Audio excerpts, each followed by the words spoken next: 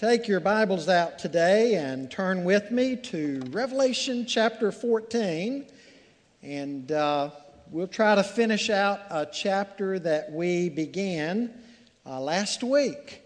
Looking today at the subject matter, Harvest Days Are Coming. Harvest Days are coming. And a couple of supporting scriptures that I'll use this morning as well. You may want to go ahead and find Matthew 13, beginning in verse 47, the parable of the dragnet, and then also Romans chapter 8. Romans chapter 8. Would you stand with me for the reading of God's Word, please? Revelation 14, beginning in verse 14. Harvest days are coming. John says, "Then I looked, and behold, a white cloud. And seated on the cloud, one like a son of man, with a golden crown on his head, and a sharp sickle in his hand. And another angel came out of the temple, calling with a loud voice to him who sat on the cloud, 'Put in your sickle and reap. For the hour to reap has come, for the harvest of the earth is fully ripe.' So he who sat on the cloud swung his sickle across the earth, and the earth was reaped. Then another angel came out of the temple in heaven, and he too had a sharp sickle. And another angel came out from the altar, the angel who has authority over the fire. And he called with a loud voice to the one who had the sharp sickle, 'Put in your sickle, and gather the clusters from the vine of the earth, for its grapes are ripe.' So the angel swung his sickle across the earth and gathered the grape harvest of the earth and threw it into the great winepress of the wrath of God. And the winepress was trodden outside the city, and blood flowed from the winepress as high as a horse's bridle for 1,600 stadia." Father, we want to thank you today for the many warnings that we find in your word that indeed harvest days are coming. The Bible tells us it is appointed unto man once to die, and after this the judgment. We cannot say that we have not heard, that we did not know, because you have repeatedly told us so. And Lord, you have warned us that not everyone is going to go to heaven. That tragically, as the Lord Jesus said, broad is the road that leads to destruction, and many that travel it. Father, this morning I pray that we would examine our hearts and our position before you and our faith in the Lord Jesus. As Paul said to the Corinthians in 2 Corinthians 13, examine yourselves to see if you're really in the faith. Lord, help us to examine whether or not we have peace with God through our Lord Jesus Christ. And if not, may everyone act with haste, because the Bible says, behold, today is the day of salvation. Lord, give us a great burden for those in our circles of influence that we either suspect or know that they're not ready to meet Christ. That we would pray for them, that we would share our testimony with them.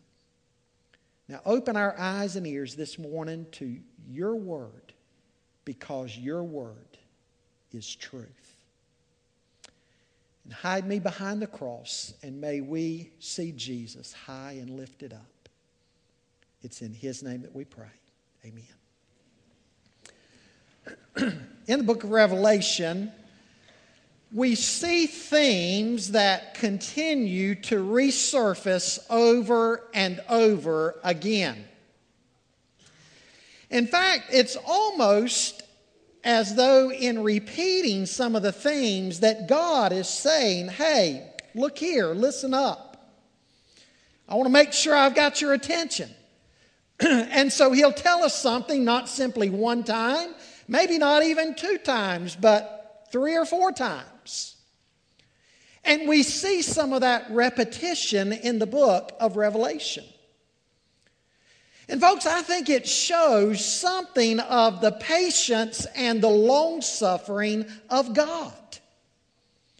In 2 Peter 3, we're told about God's patience because He's not willing that any should perish. And I'm glad God is long-suffering and patient, because I think back in my life when God was long-suffering and patient with me. But one day the patience of God is going to run out, and God is going to say, enough. Enough already.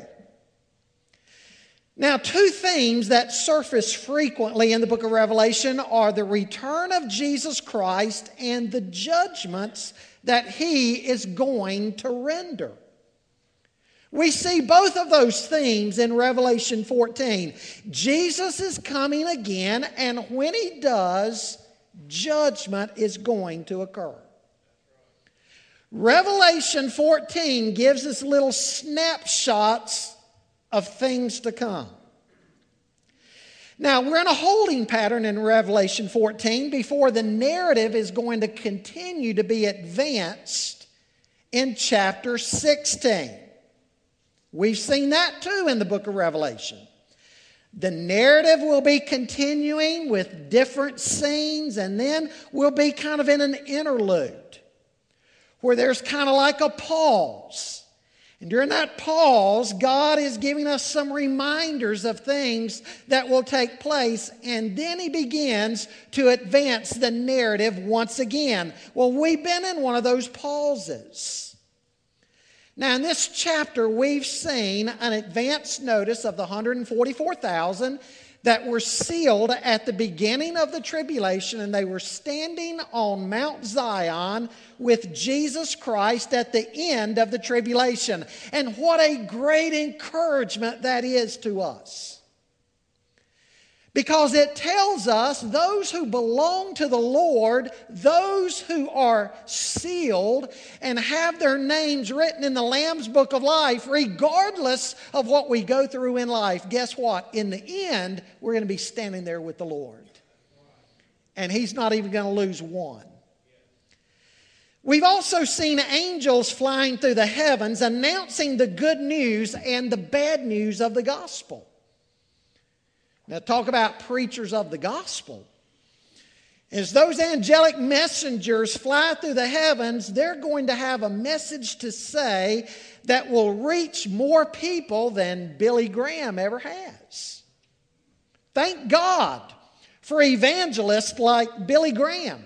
But we're even going to see greater evangelists still before it's all said and done.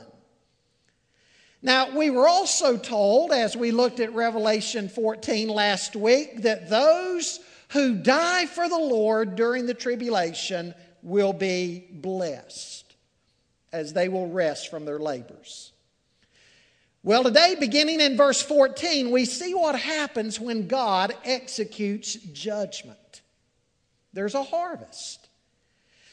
And what we're taught here is that just like farmers gather a harvest at the end of the growing season, there is coming a time when the harvest of the earth in terms of men will occur. And what we see here is that when that time occurs, when that harvest occurs, the outcome is not the same for everyone.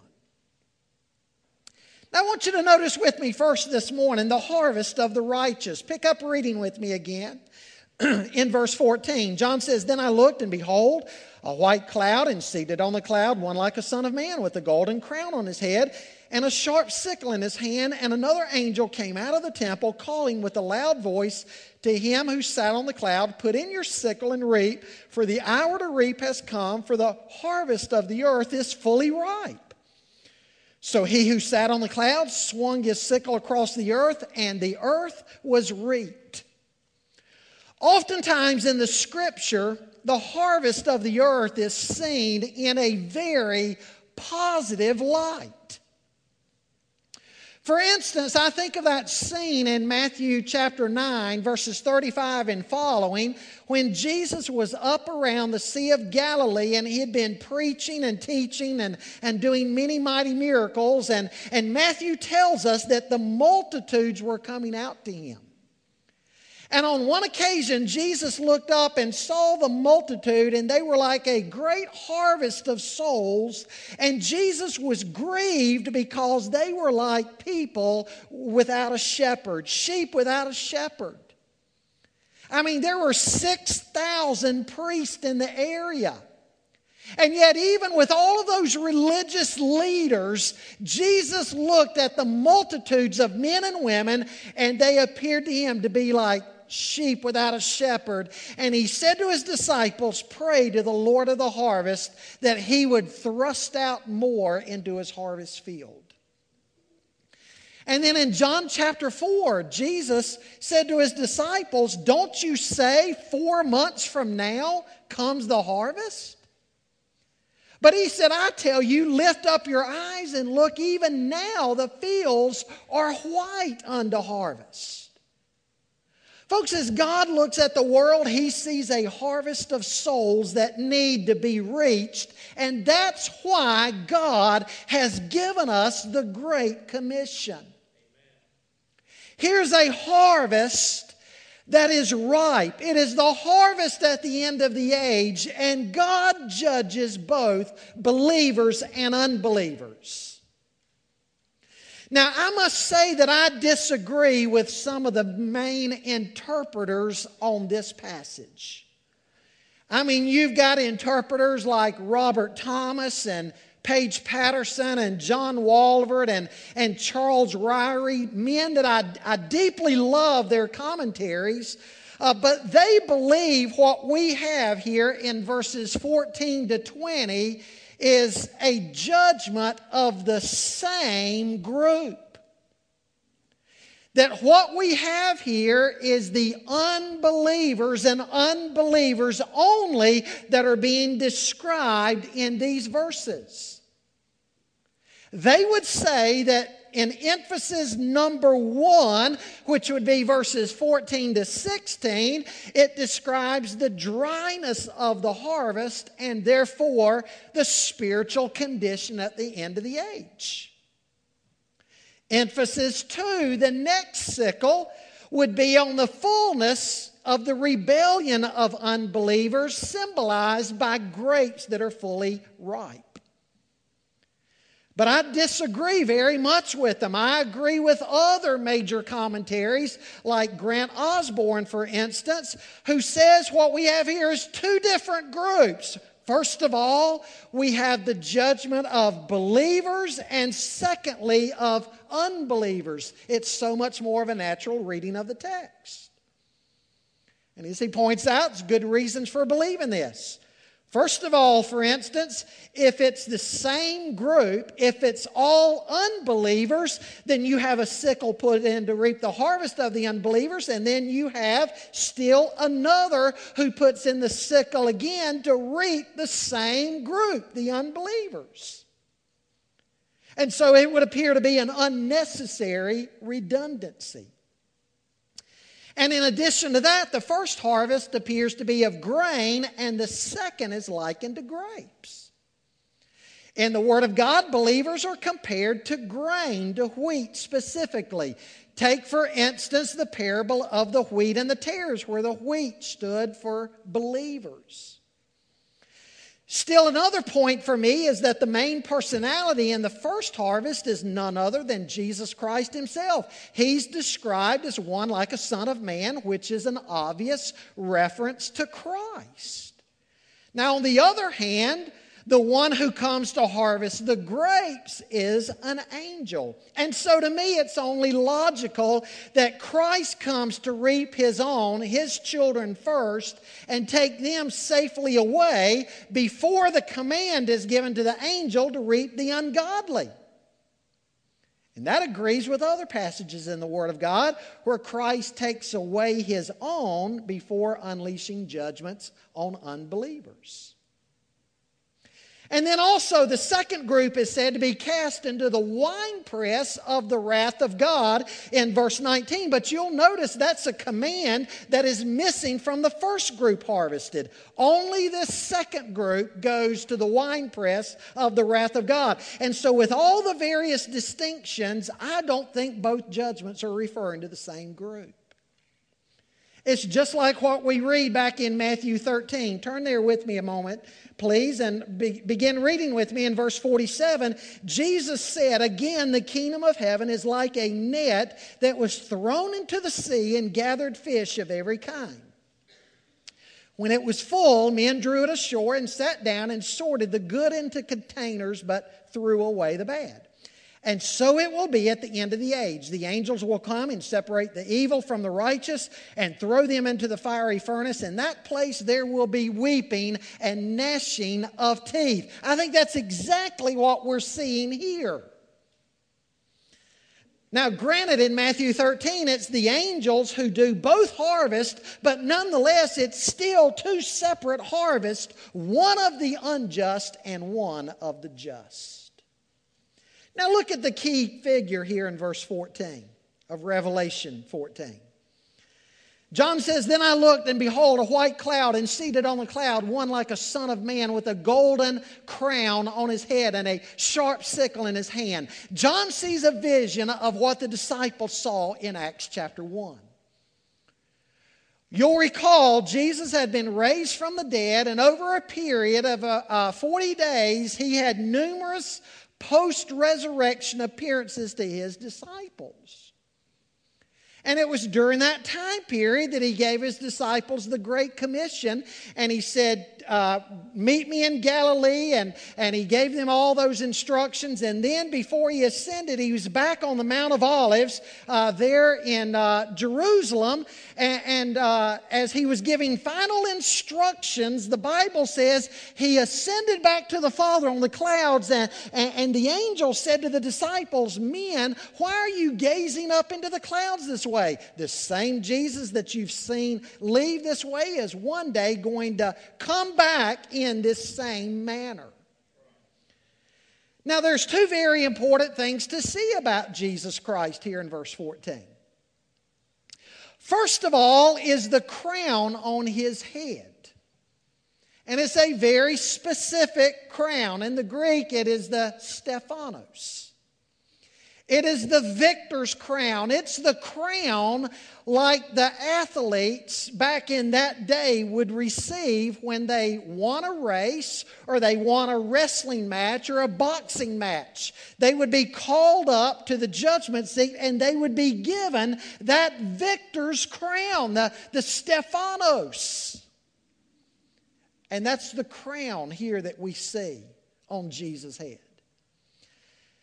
Folks, it's a reminder to us that the image that we have of Jesus in Revelation is very different from the image that we see of him in the Gospels. In the Gospels, he's the suffering servant. He was despised and rejected by men, and finally they put him on a cross and they killed him.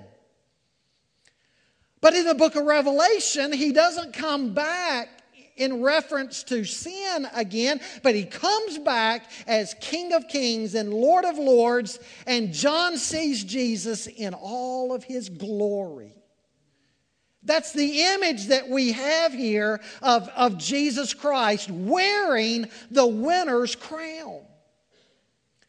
Now, folks, everybody's going to face the Lord one day, the righteous and the unrighteous. All of those who reject Christ and mock him are still going to have to face him one day. And those who reject Christ, they're not going to succeed in getting away from him. As Paul says in Philippians 2, rather, he says, "Being found in appearance as a man, he humbled himself by becoming obedient to the point of death, even death on a cross. For this reason also God highly exalted him and bestowed on him the name which is above every name, so that at the name of Jesus every knee will bow, of those who are in heaven and on earth and under the earth, and that every tongue will confess that Jesus Christ is Lord, to the glory of God the Father." And so one day even the enemies of the Lord are going to have to bow the knee and confess that Jesus Christ is indeed Lord. But here's this first group, the group of believers that have been harvested. And here's this vision of Jesus gathering them together with this victor's crown on his head. And secondly, we see him with this sickle in his hand. Now, we've all seen pictures of ancient sickles. A large curved metal piece with the straight handle. A sickle looks like a big question mark. And the reapers back then would take a sickle and they would go out into the fields, and at the base of the grain, they would chop down the grain, and they would bundle together all the sheaves and take the sheaves back to the threshing floor and beat them so that they would bust the covering off the grain, and they'd be left with just the grain. Well, that's the image we see here of Christ, harvesting part of the earth. And folks, it is a reminder to us that one of these days there is coming a spiritual harvest. Christ came the first time as a sower, sowing the seed, which is the Word of God. He's coming back a second time as a reaper. Now look at the message of the angel in verse 15. Here we have an angel that comes out of the heavenly temple of God. Now you'll remember in the Old Testament that the tabernacle Moses and Aaron were to set up was modeled after the heavenly tabernacle. This angel comes out of the heavenly tabernacle and he tells Jesus it's time for the harvest. Now folks, keep in mind something here. Jesus said in the Gospels that no one but the Father knows that end time. And so here's this angel coming out and saying, Jesus, it's time now to go get your bride. The harvest is ripe.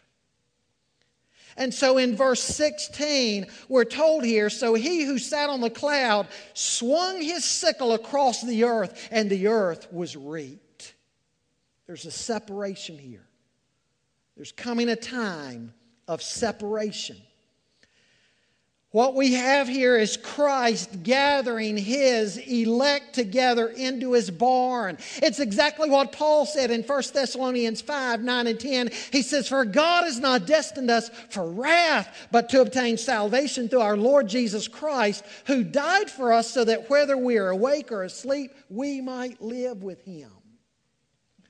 Look with me in Romans 8, Romans 8:1. Romans 8:1 says, there is therefore now no condemnation to those who are in Christ Jesus. No condemnation.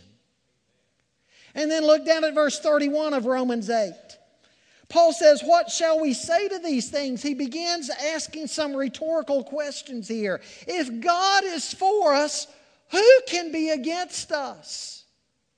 Obvious answer is nobody. If God is for you, he who did not spare his own son but gave him up for us all, how will he not also with him graciously give us all things? Who shall bring anything against God's elect? It is God who justifies. Who is to condemn? Christ Jesus is the one who died, more than that, who was raised, who's at the right hand of God, who indeed is interceding for us. Now listen to what he says down in verse 35. He says, who shall separate us from the love of Christ? Shall tribulation or distress or persecution or famine or nakedness or danger or sword? In verse 37 he says, no, in all these things we are more than conquerors through him who loved us. For I'm sure that neither death nor life nor angels nor rulers nor things present nor things to come nor powers nor height nor depth nor anything else in all of creation will be able to separate us from the love of God in Christ Jesus our Lord. Folks, the saints of God might go through trials and tribulations. We might go through suffering. There's all kinds of things that we go through on earth. We're not promised that we're going to have an easy life. But one thing we are promised, if our name is written in the Lamb's Book of Life, guess where we're going to be one day? We're going to be with Jesus. As Jesus said in John 14, let not your hearts be troubled. You believe in God, believe also in me. In my Father's house are many mansions. If it were not so, I would have told you. I go to prepare a place for you. And if I go and prepare a place for you, I will come again and receive you unto myself, that where I am, there ye may be also. We'll be with the Lord one day. And John tells us in Revelation 21 that He's making all things new. And there in heaven there'll be no more sickness, no more suffering, no more pain, no more death, because He's making all things new, and we'll be in God's presence, and God will dwell among His people. What a glorious day that's going to be. We don't have to fear that He's going to lose a single one of those who belong to Him. A great harvest of the elect coming. And this morning, if you're questioning whether or not that you are saved, I want to say to you, I want to beg of you this morning to get that right with God. Don't leave this place without talking to somebody or praying with somebody, because, beloved, one of the assurances that we need to have in life is that we have peace with God, we've been reconciled to God, and our sins will never be held against us. Be in this first judgment, this judgment of believers being reaped and going into the Lord's barn. Now, secondly, I want you to notice the judgment of the enemies of the Lord. Beginning there in verse 17, it says, "Then another angel came out of the temple in heaven, and he too had a sharp sickle. And another angel came out from the altar, the angel who has authority over the fire. And he called with a loud voice to the one who had the sharp sickle, 'Put in your sickle and gather the clusters from the vine of the earth, for its grapes are ripe.' And so the angel swung in his sickle across the earth and gathered the grape harvest of the earth and threw it into the great winepress of the wrath of God." Now, verses 14 to 16 emphasize that there's going to be a separation between the two harvests. Now, these verses emphasize that there's going to be utter destruction for those who were lost. Here we see an angel putting in his sickle, and those on the earth who were like clusters of ripe grapes are harvested and thrown into the winepress of the wrath of God. Folks, here again is an emphasis that we didn't see in the previous harvest. You know, we have some today that erroneously believe or try to teach that everybody is going to make it to heaven one day. Man, I wish that were true.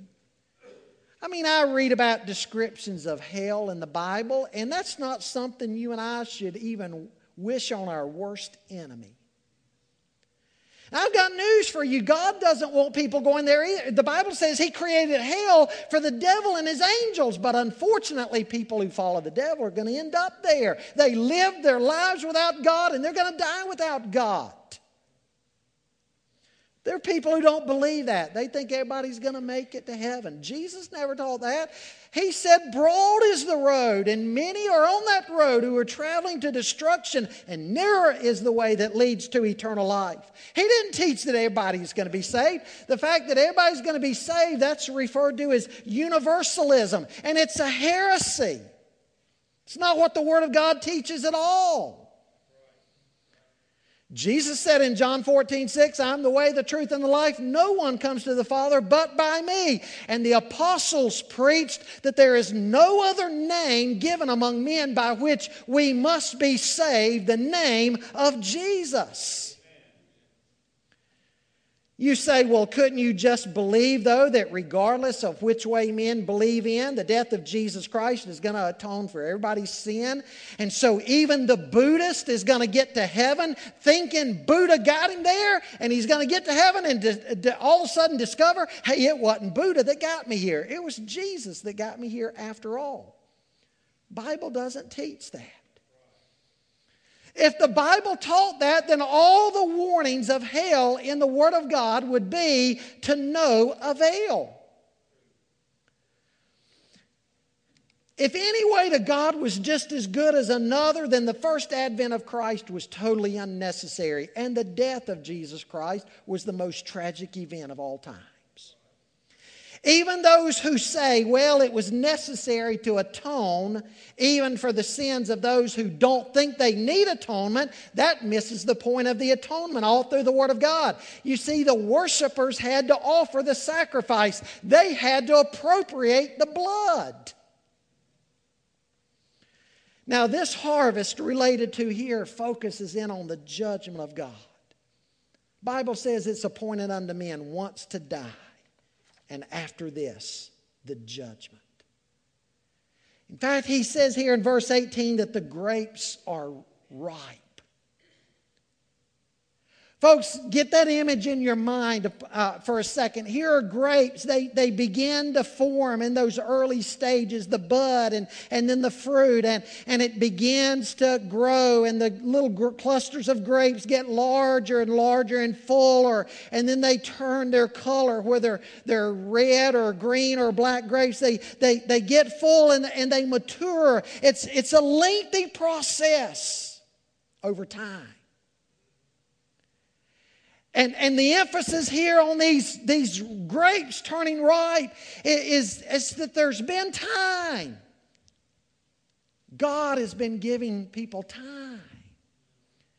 There's patience, like a farmer waits with patience on the harvest. He doesn't expect the harvest to just be there overnight. He watches those clusters develop and get right until it's time. And here's God, all through the Word of God, is He's giving people time. And think of how merciful He is in doing that.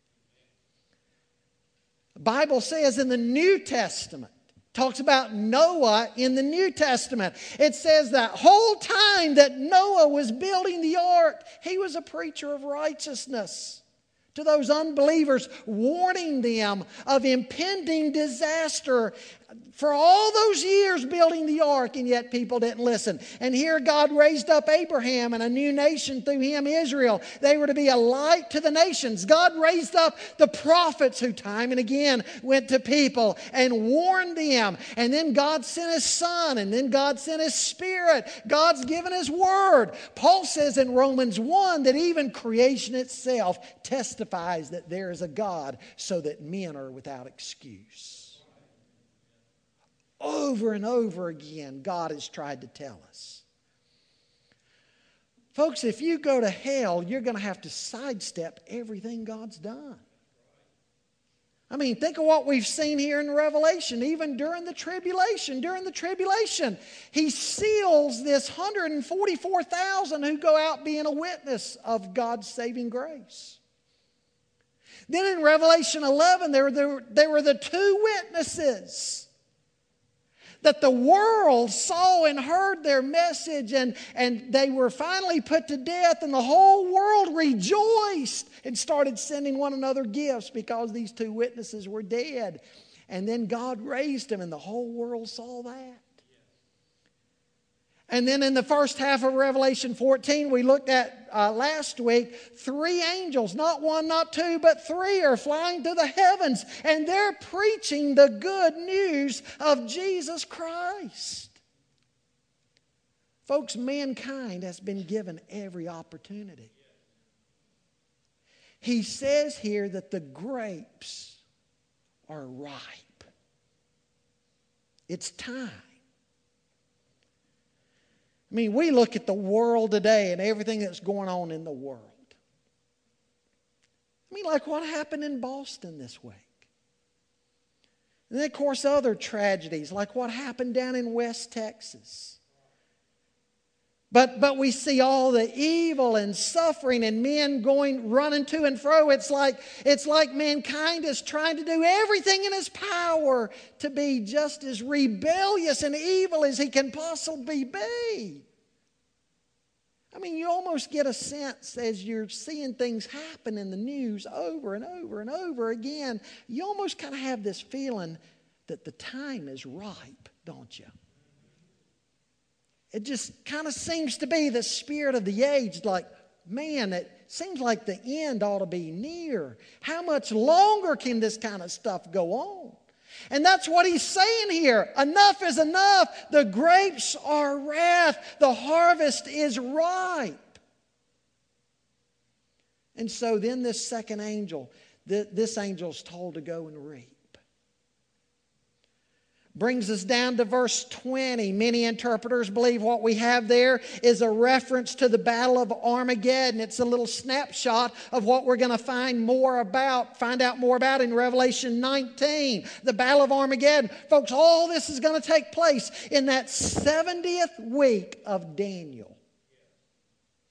The Antichrist is going to make a covenant with Israel. He's going to break that covenant halfway through. He's going to establish himself to be worshiped. Go into the temple and commit, Jesus said, that abomination that causes desolation. Israel's going to rebel against the Antichrist. The Antichrist is going to come against Israel. And then all the nations of the earth, all the unbelievers are going to be gathered together, Revelation says, in the valley of Armageddon. And there's going to be this massive battle and tremendous bloodshed. In fact, Ezekiel 39 says there's going to be such massive bloodshed, it's going to take 7 months to clean up all the dead and bury everybody. He says right here the blood is going to be up to the horse's bridle for 180 miles.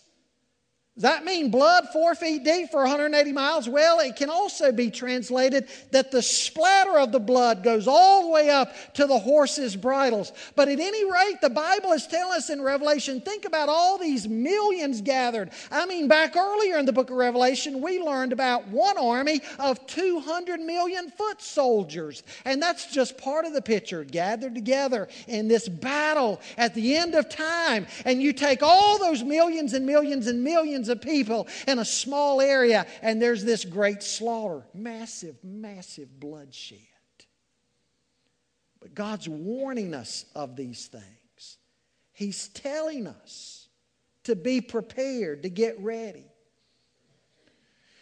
Saddam Hussein said back in 1991 that what was about to happen was going to be the mother of all battles. Didn't turn out to be that at all, but I tell you what, the mother of all battles is coming. It's going to happen. A day of massive destruction.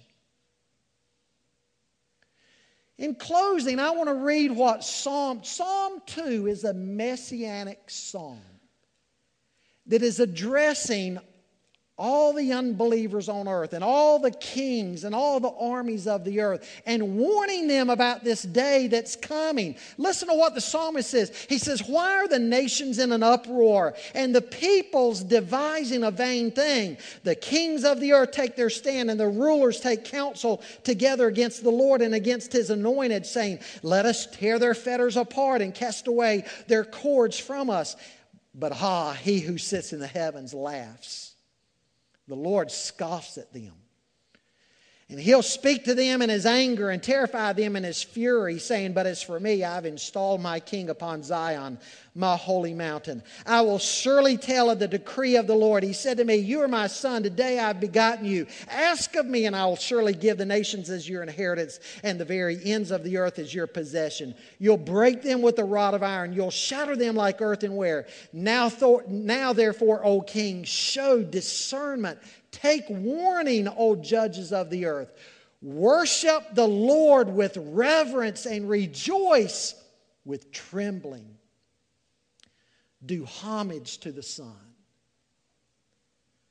Some translations say kiss the Son, a reference back then to how the defeated kings would kiss the rings and even the feet of the conquering ruler, showing humility before. He's saying, kiss the Son, do homage to the Son, that He not become angry and you perish in the way, for His wrath may soon be kindled. How blessed are all who take refuge in Him.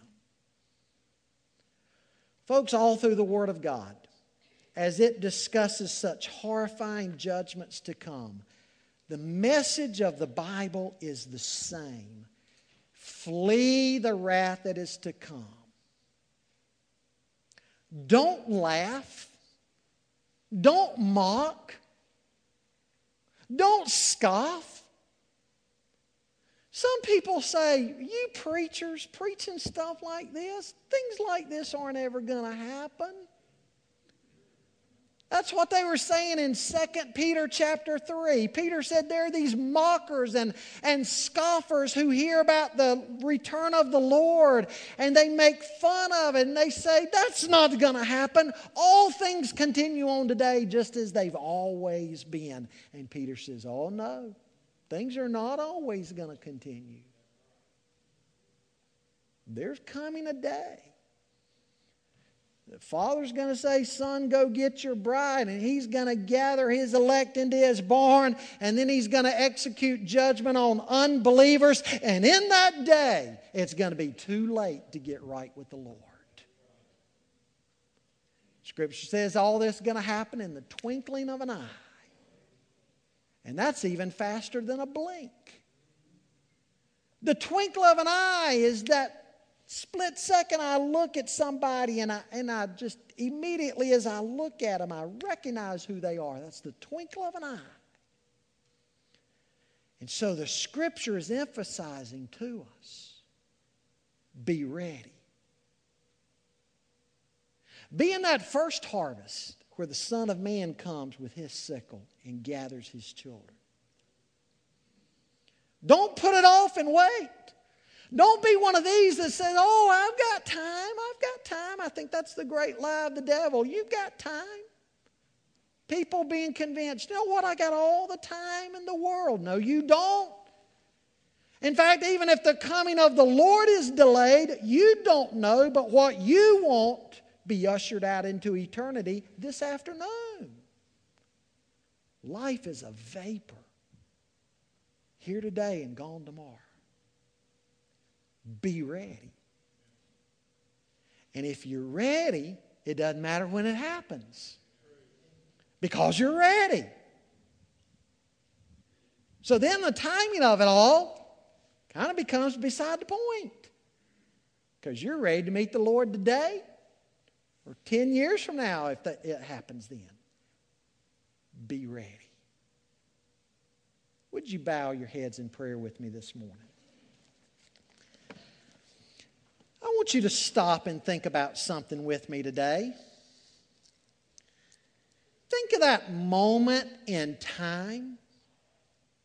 Folks, it's going to happen. Think of that moment in time that all of a sudden you realize that you're dead. And whether you see the white light people talk about or not, that remains to be seen. But nonetheless, here you go. You're standing before the God of the universe.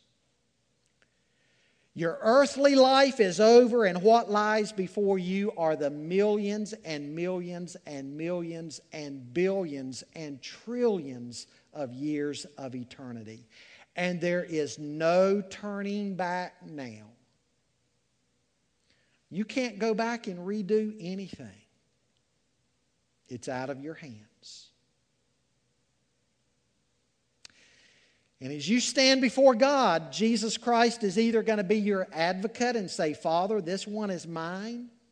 Enter into the joys of your Lord. Or you're going to hear those dreadful words, depart from me, I never knew you. Which is it going to be for you? You can deny that that day is coming. You can try to laugh it off. But one of these days, every one of us will face the judgment of God. It is appointed unto man once to die, and after this, the judgment. Again, we've been warned. And the Bible says some will go away into eternal life. And then some, how sad, will go away into everlasting judgment. Everlasting condemnation. Do you know Christ? If not, I would beg of you to get right with Him. The Bible says, behold, today is the day of salvation. Now is the acceptable time. Repent of your sins and come to Christ. As the prophet Amos said, prepare to meet your God. Folks, you've got to make haste. Do that now, not one day. One day has a way of never showing up. Get ready. Do you have loved ones that need Christ? Pray for them. Keep praying for them. Never, ever, ever give up on them.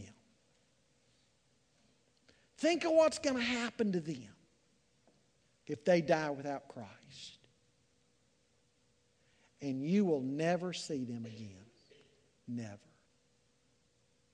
Pray for them that they might be saved. Use these next few moments wisely. Father, speak to the hearts of people. I can only speak to ears. I ask that your Holy Spirit would speak to hearts. In Jesus' name we pray. Amen.